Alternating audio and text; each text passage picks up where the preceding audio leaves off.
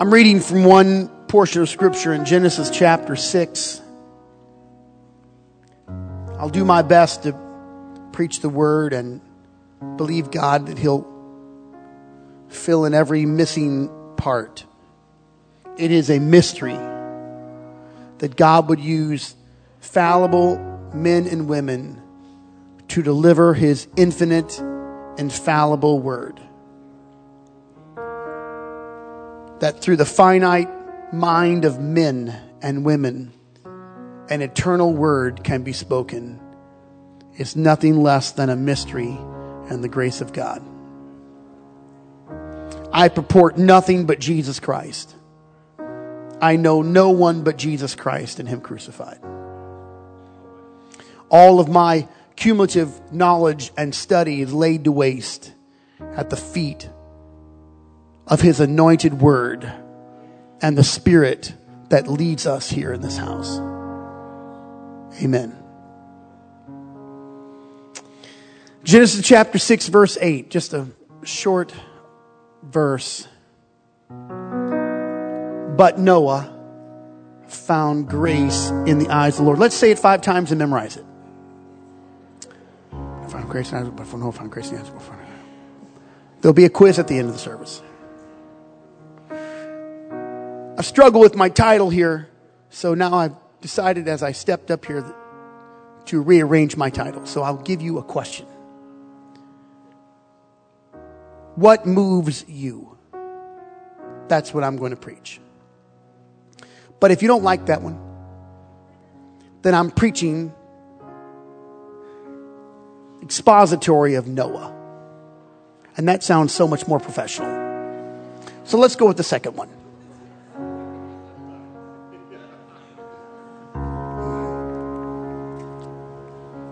I'm well rested, which could possibly be a dangerous thing for you tonight.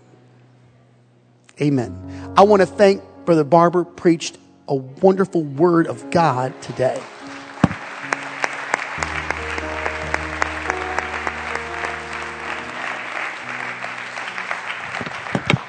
Everybody said in Jesus' name. Now put your Bibles down. Now we're going to pray that our hearts would all be receptive to the word of the Lord. So would you lift up your hands and your hearts and your voice to God and just say, Lord, fill me. I receive your word even before it is delivered in my life. I thank you for it, Jesus. I thank you for your word. I receive it with all readiness of mind. Right now in the name of Jesus, I push back on every thought that is contrary to your word, everything that clouds our judgment and our attention. I pray it in the name of Jesus. Let the word of the Lord speak to our lives. In Jesus' name. Now clap your hands and shout to God. He's a great God. Hallelujah.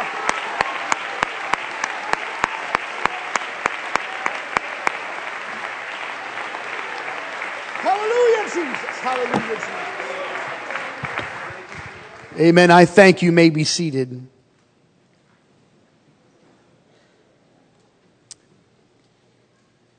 In a short essay,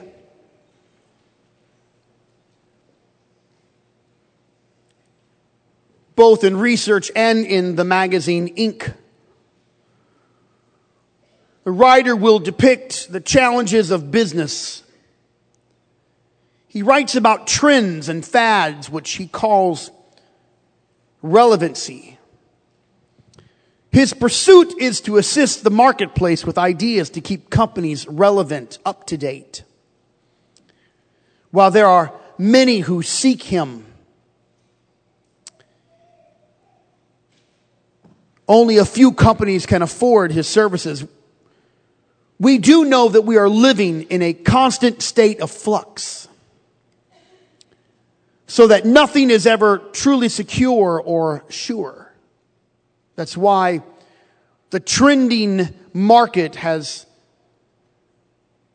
so many people clamoring to assist. There are many jobs that attend to it. Clothing styles have start to mesh together.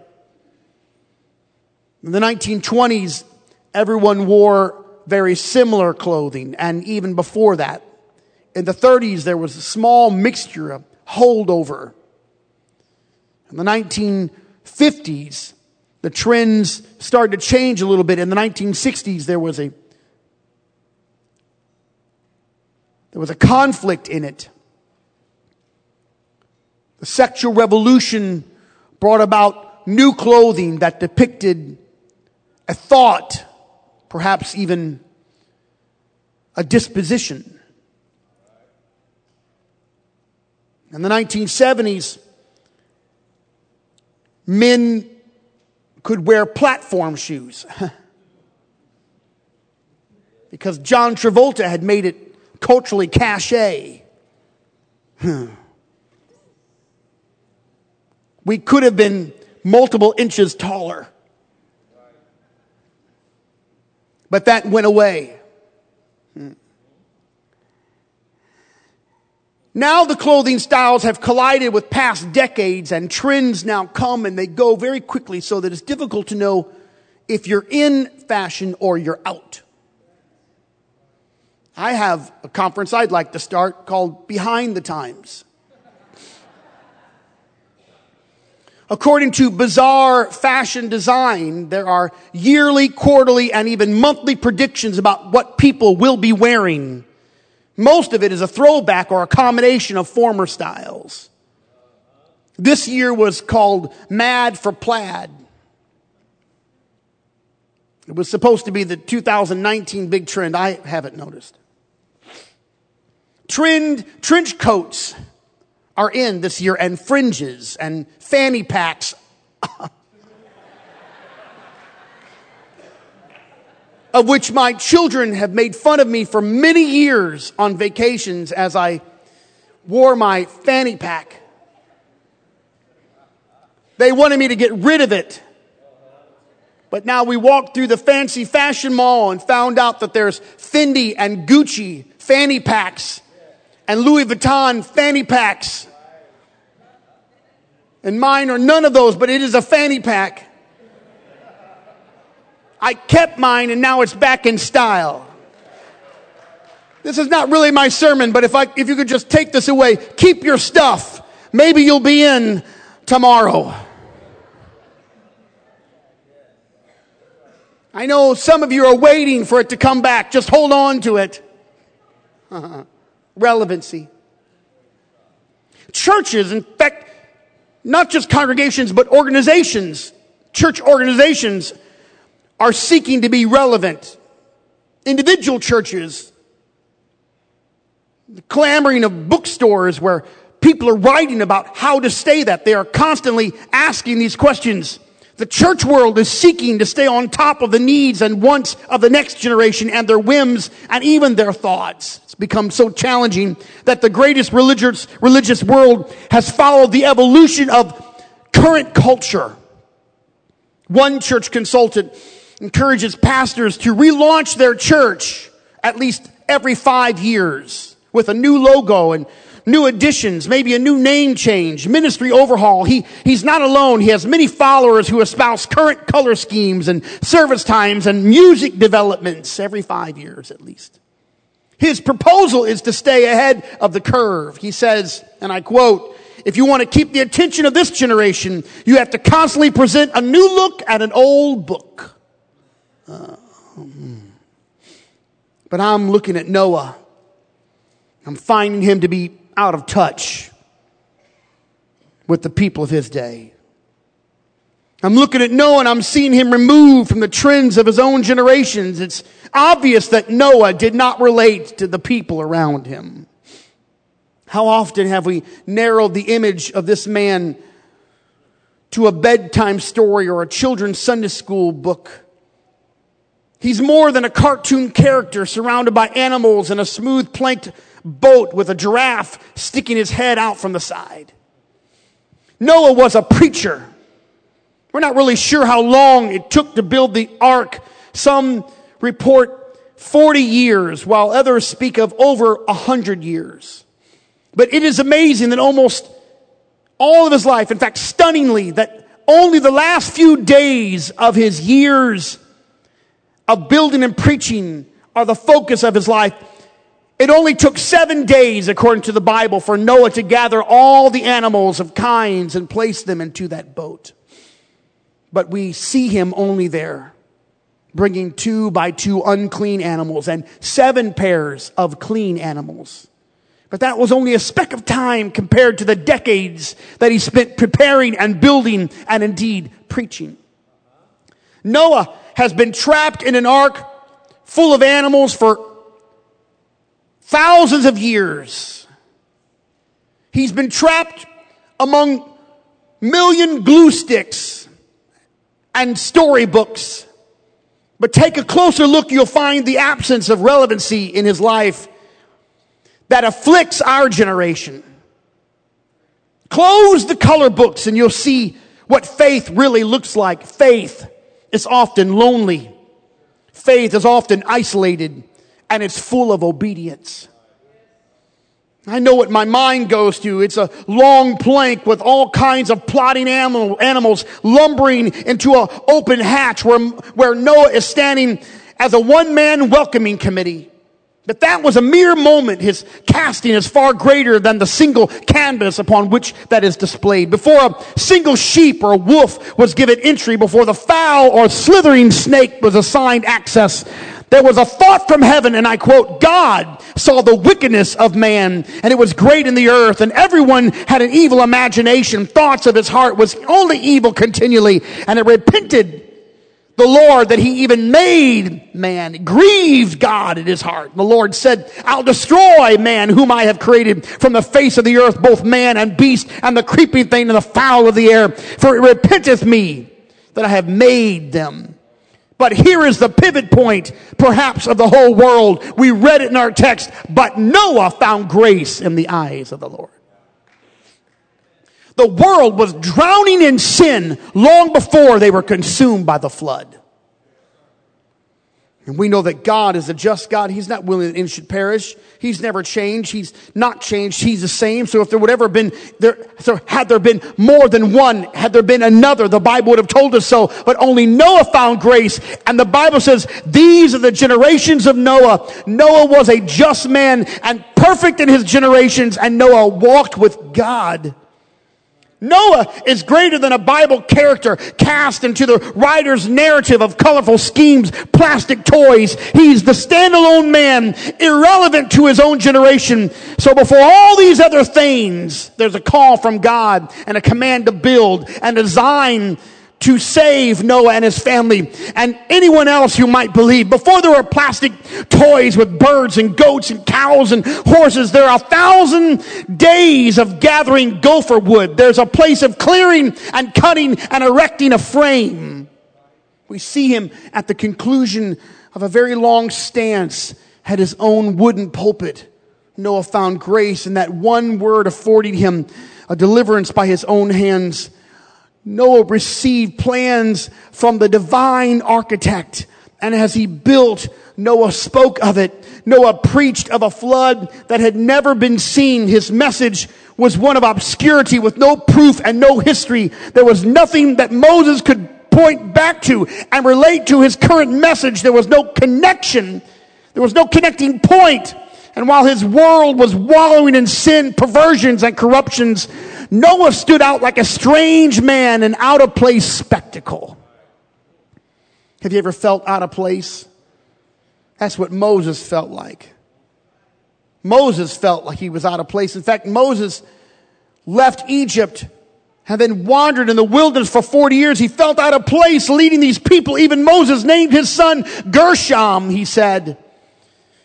Gershom, which means I've been a stranger. I am a stranger in a strange land. Moses wanted to remind himself on a daily basis, I don't belong here. The wilderness is not my destination. I'm a stranger here.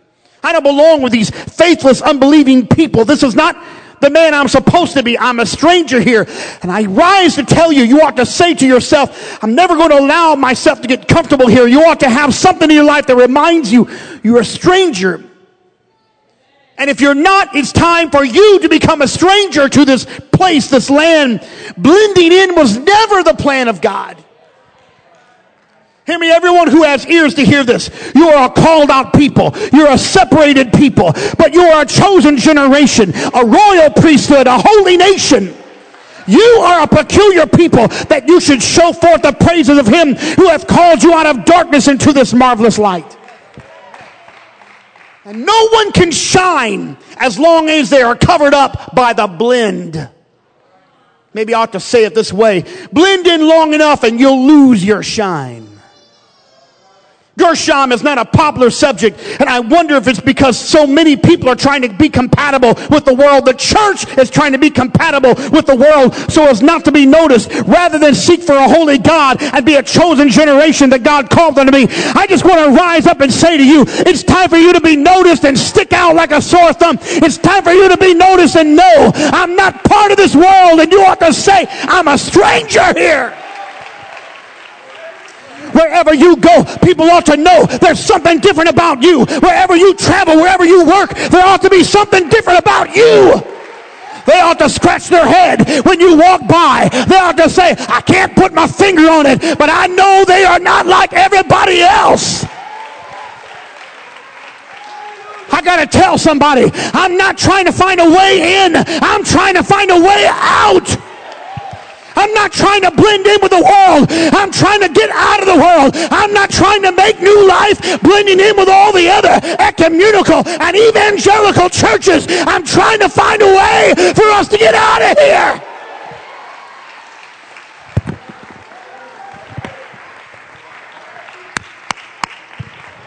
If you're looking for something culturally cachet, if you're looking for something that's relevant, I promise you, you have come to the wrong house. It's not just me, although I know I'm a throwback. It's not just me, although I know I've always been a lot older than my age. But I go back to the Word of God and say, we are a peculiar people. We are a called out people.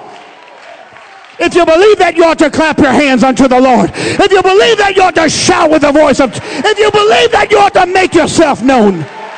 Let the redeemed of the Lord say so.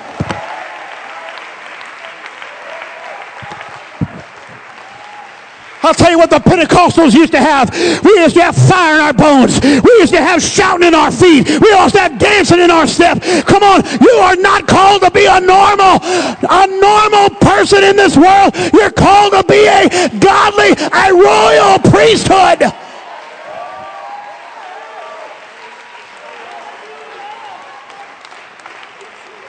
When was the last time somebody told you at work, I've noticed that you don't cuss when you get mad?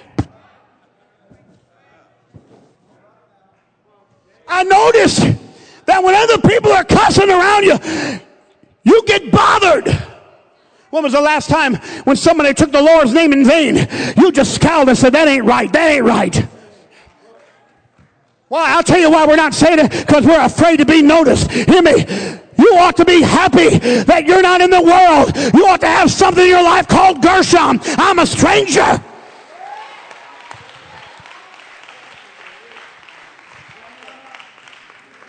Noah had 3 sons, and they were all married. And he had his wife. And that's it. 8 people. And together they will build a boat to save their family. Now Peter is going to give a type, a capital T type, that water saved Noah, just like baptism saves us.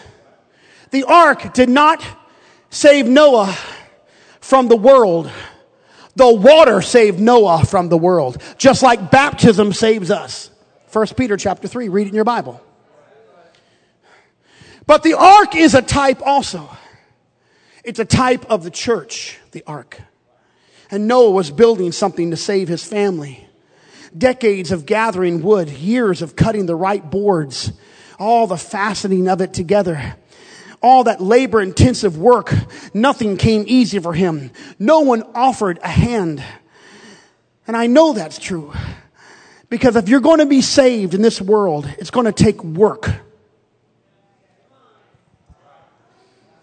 And I just lost half of you right there. You were hoping for a cafe mocha at the cafe after church for coming to church. Listen, I'll give you a gold star if it'll help you. We do pass those out to the 2 and 3 year old class. It's going to take work if you're going to be saved. You're going to have to give up things you like.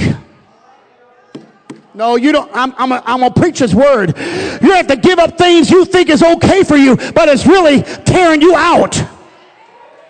Sluggards are going to die. Well, I'm in the book. You know, I kind of set you up and then quote the scripture. Solomon wrote it, Proverbs 26. The sloth man saith, there is a lion in the way. A lion is in the streets.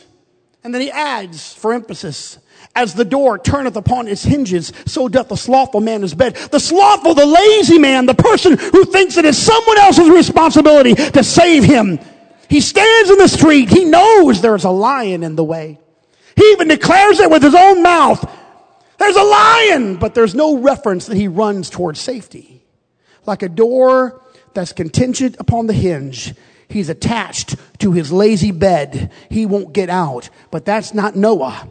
That's not the family who's seeking out their own salvation with fear and trembling, working every day to do more for the kingdom, saying, hey, we got to get up. We got to go. We got to run this race. We got to fight the good fight of faith. Noah is committed. He's driven. It's difficult to see it.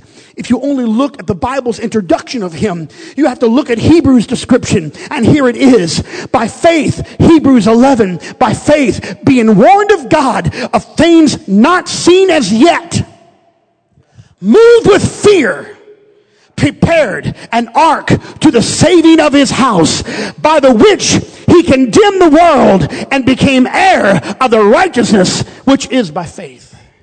Now I hope you can see it. Noah was moved by godly fear.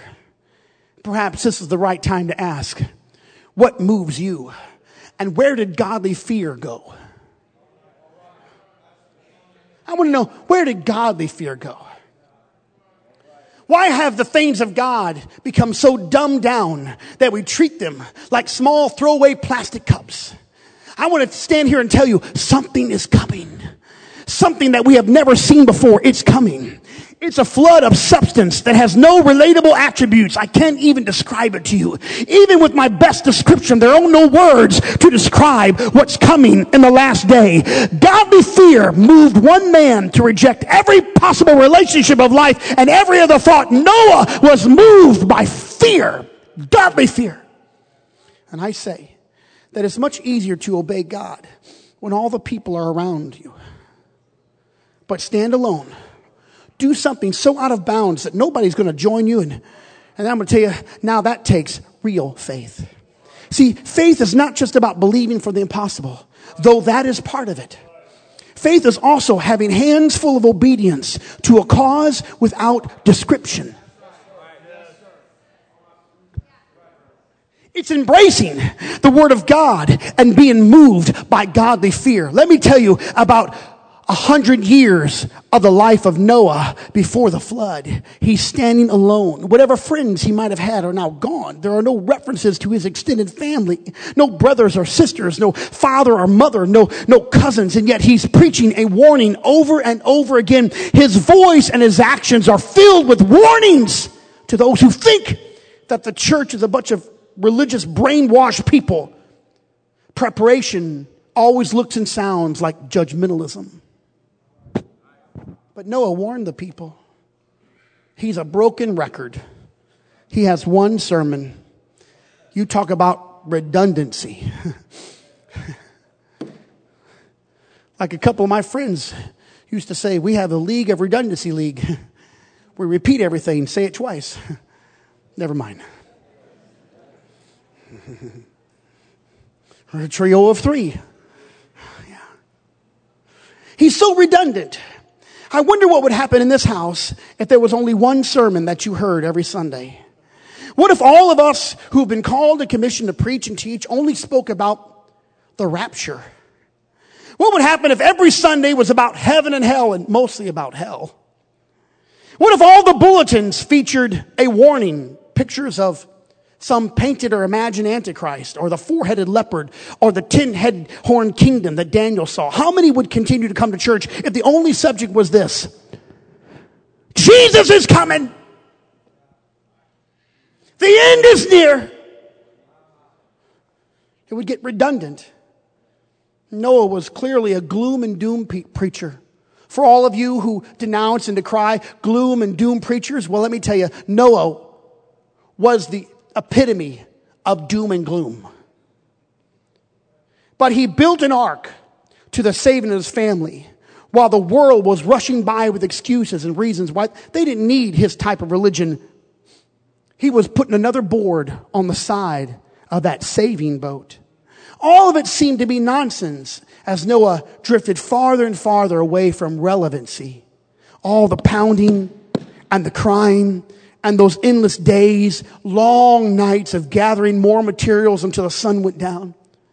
God told Noah to fill the crevices of that boat with pitch. It was a black gooey tar. And God said to put the pitch inside and out. Seal it up. Make sure there's no way that the water can get inside. Think of it. The tar might have stained his hands, but the cause filled them.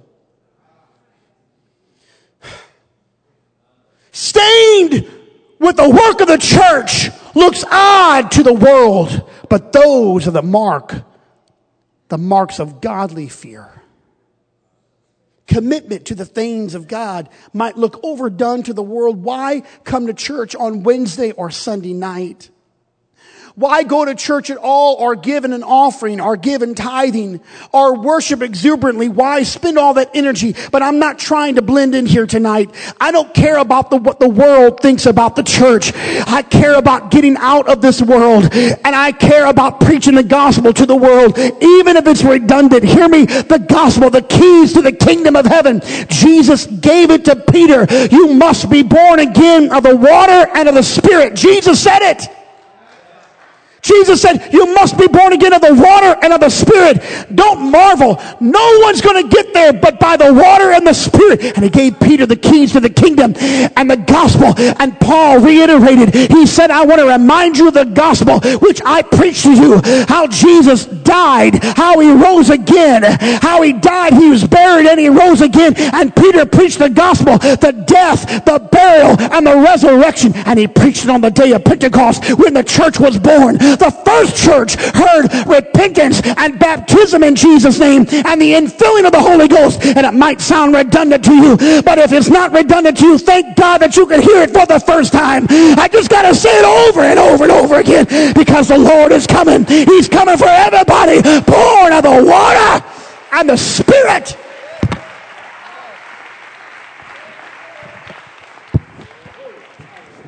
And let me just tell you, it's good to be in this house too.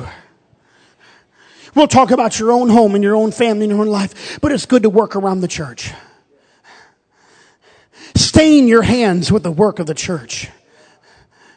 They'll also be filled with the cause. Serve. There's only 3 ways I know that people are a part of the church. They come, they give, and they serve. That's it.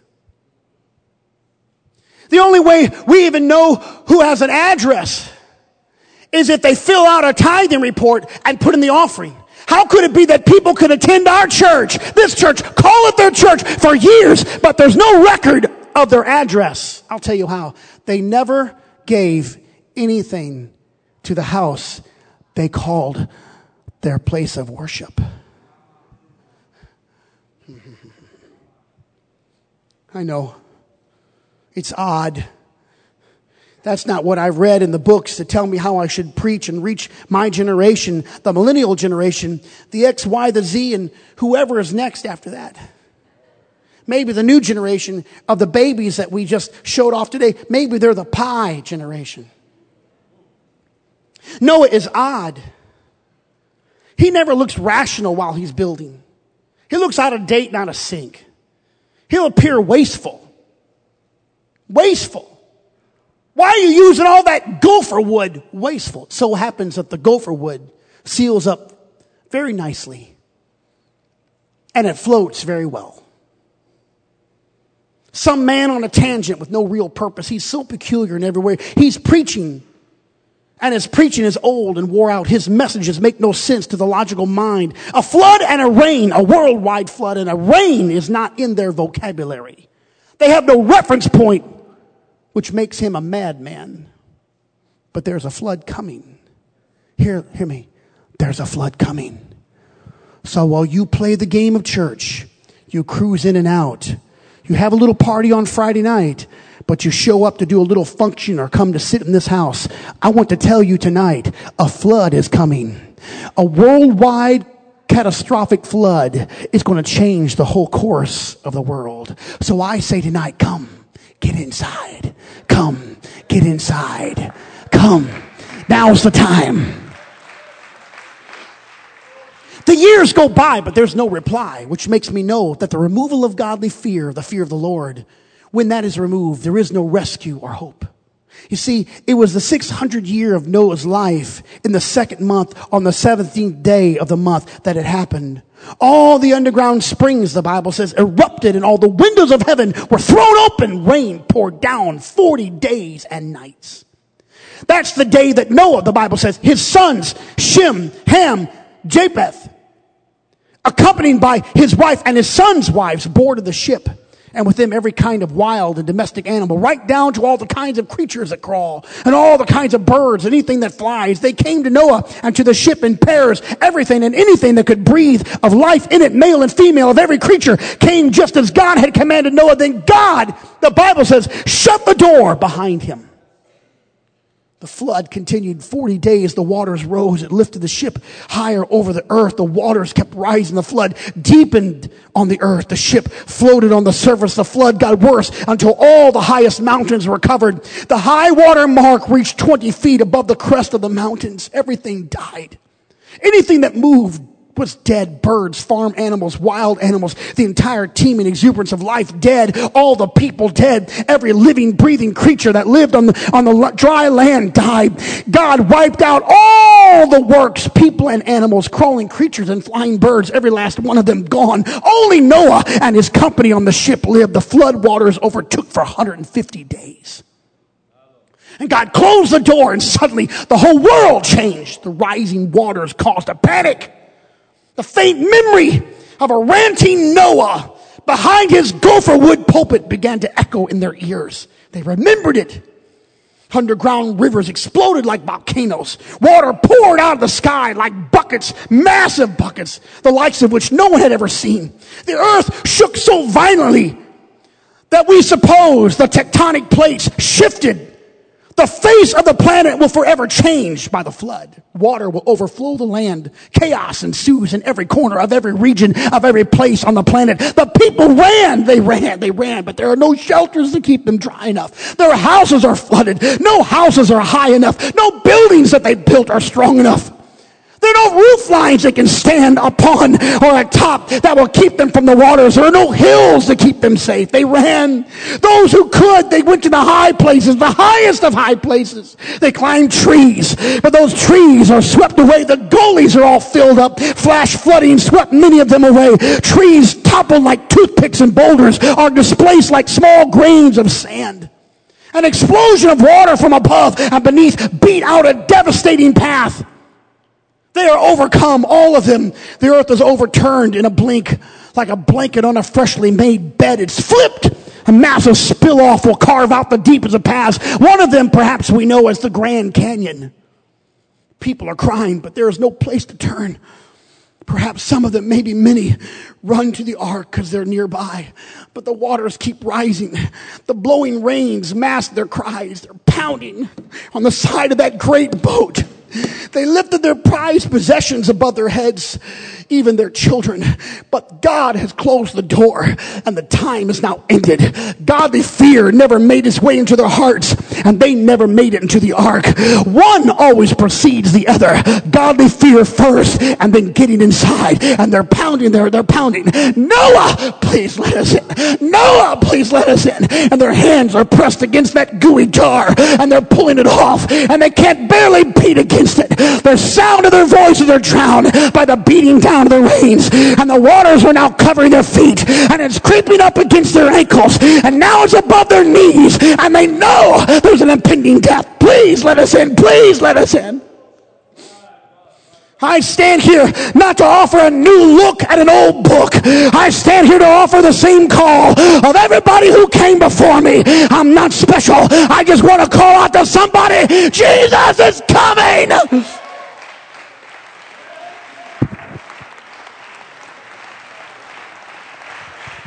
And the clock is ticking. And the door is almost closed. And I say, run toward commitment. Race toward relationship with Jesus Christ. Stop trying to blend in with the world. Who cares what people think about you and your walk with God? You'll never really be accepted anyway. You can't be part in the church and part in the world. You'll feel bad in both places. You know you're not right when you come to church, and you know nobody really cares about you in the world. You might as well jump in with both feet.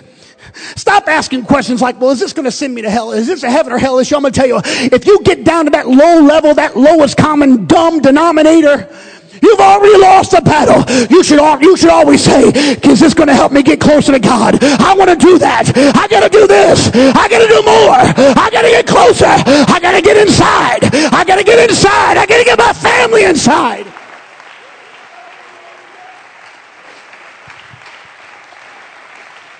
I can't believe Tammy and I have counseled so many couples. I can't believe we've counseled so many couples. I'm shocked at how many people over the years, almost 20 years of counseling, we don't always know what to say.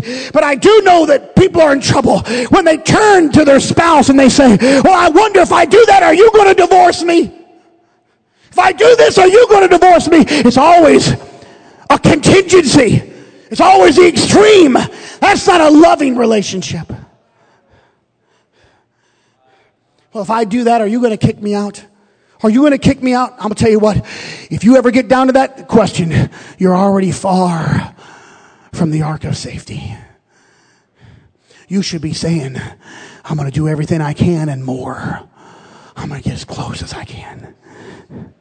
And then you look around your life and you give something in your life a name and you call it Gershom.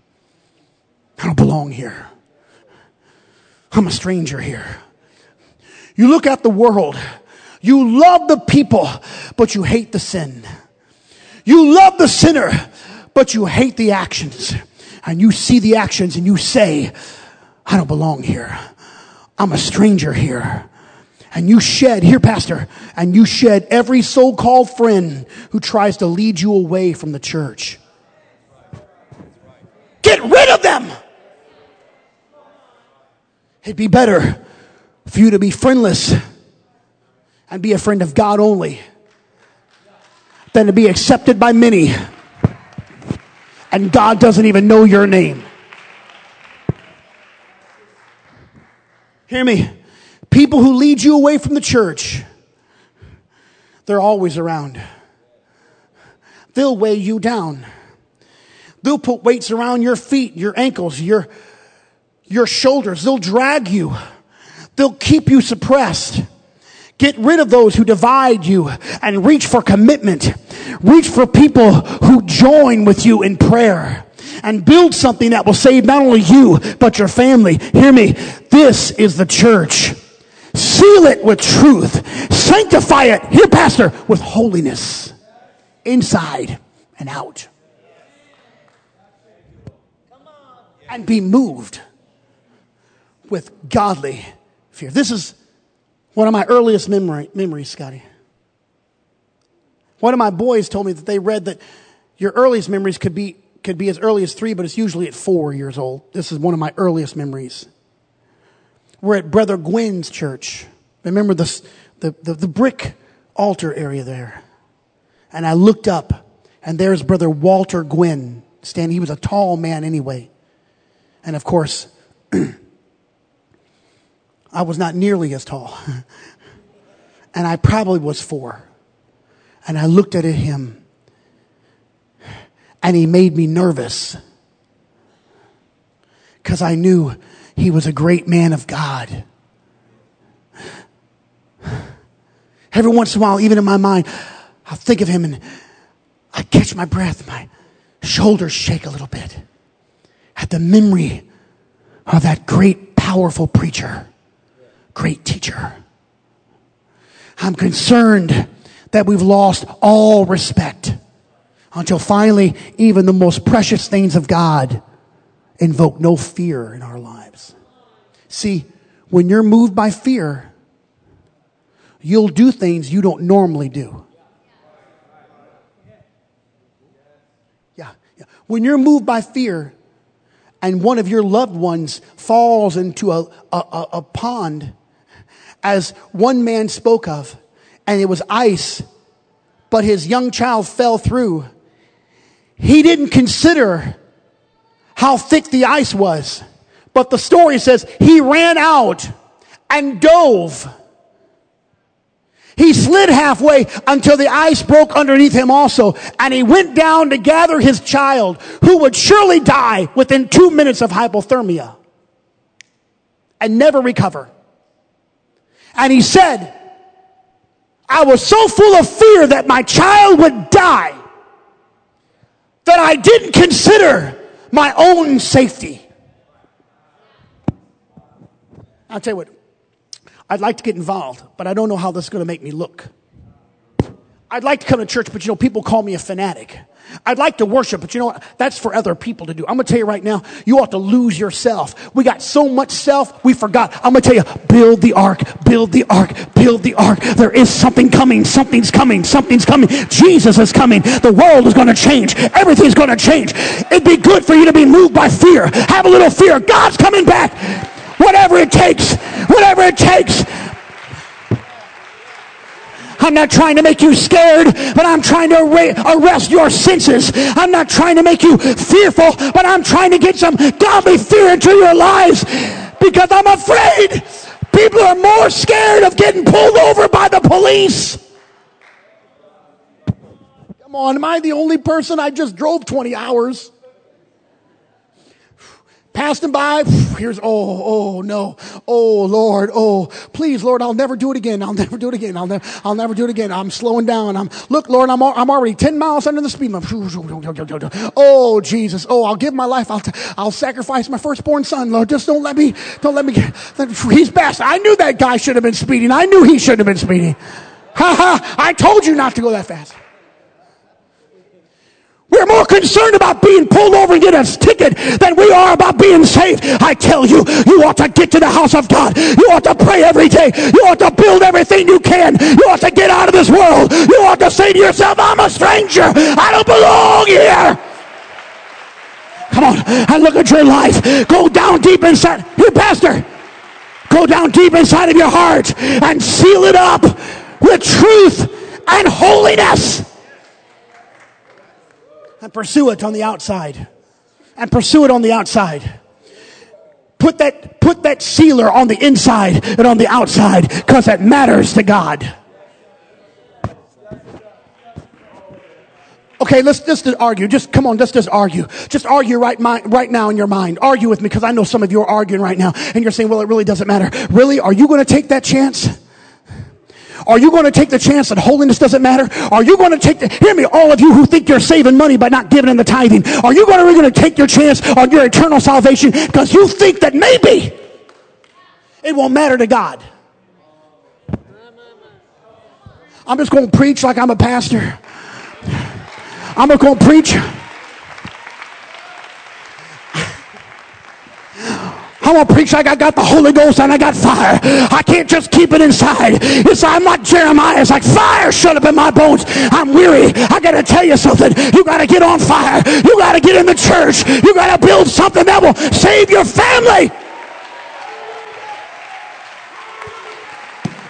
Come on, I'm calling every apostolic, every Pentecostal. If you don't know what that is, I'm calling every spirit-filled person. I'm calling every believer. I'm calling every dedicated heart. I'm calling every born again. I'm calling every believer. Rise up right now and lift up your voice and shout out to God.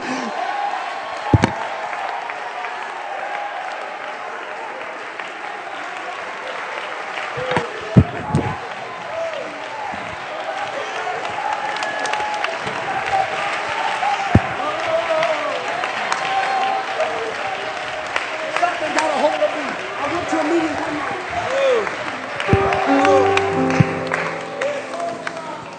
I want to get back to a day when we can't really describe what happened to us. But we were so willing. We just said, something got a hold of me.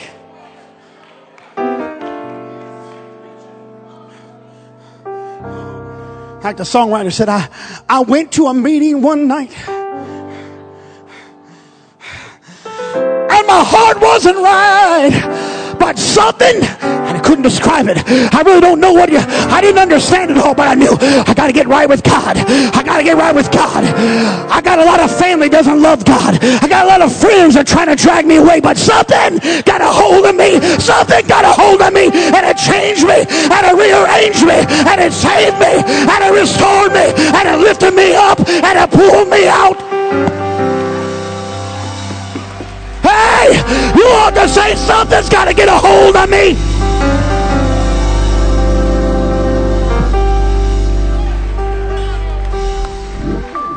Hey, all you smart people out there, you're never going to figure this out. You don't have the intellectual prowess to figure it out because of the draw of the Holy Spirit, and you're not going to know until you get to the other side.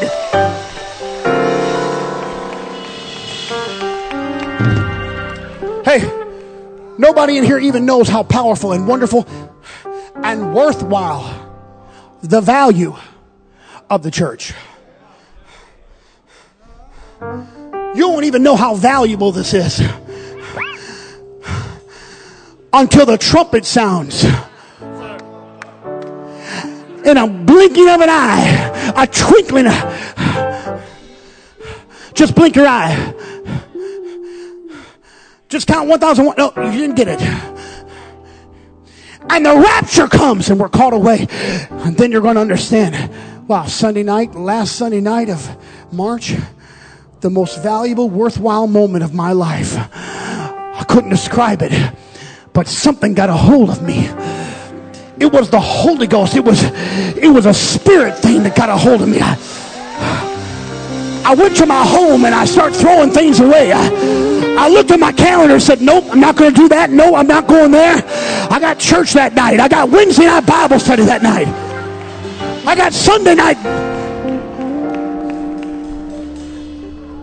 Oh, I'm preaching now to you. I'm going to tell you right now, it's time to get in. You ought to get in right now while you can. The door is open. But when the door shuts, see, God knows how to open doors that no man can shut. He knows how to close doors that no man can open. You can't force your way in after the trumpets call.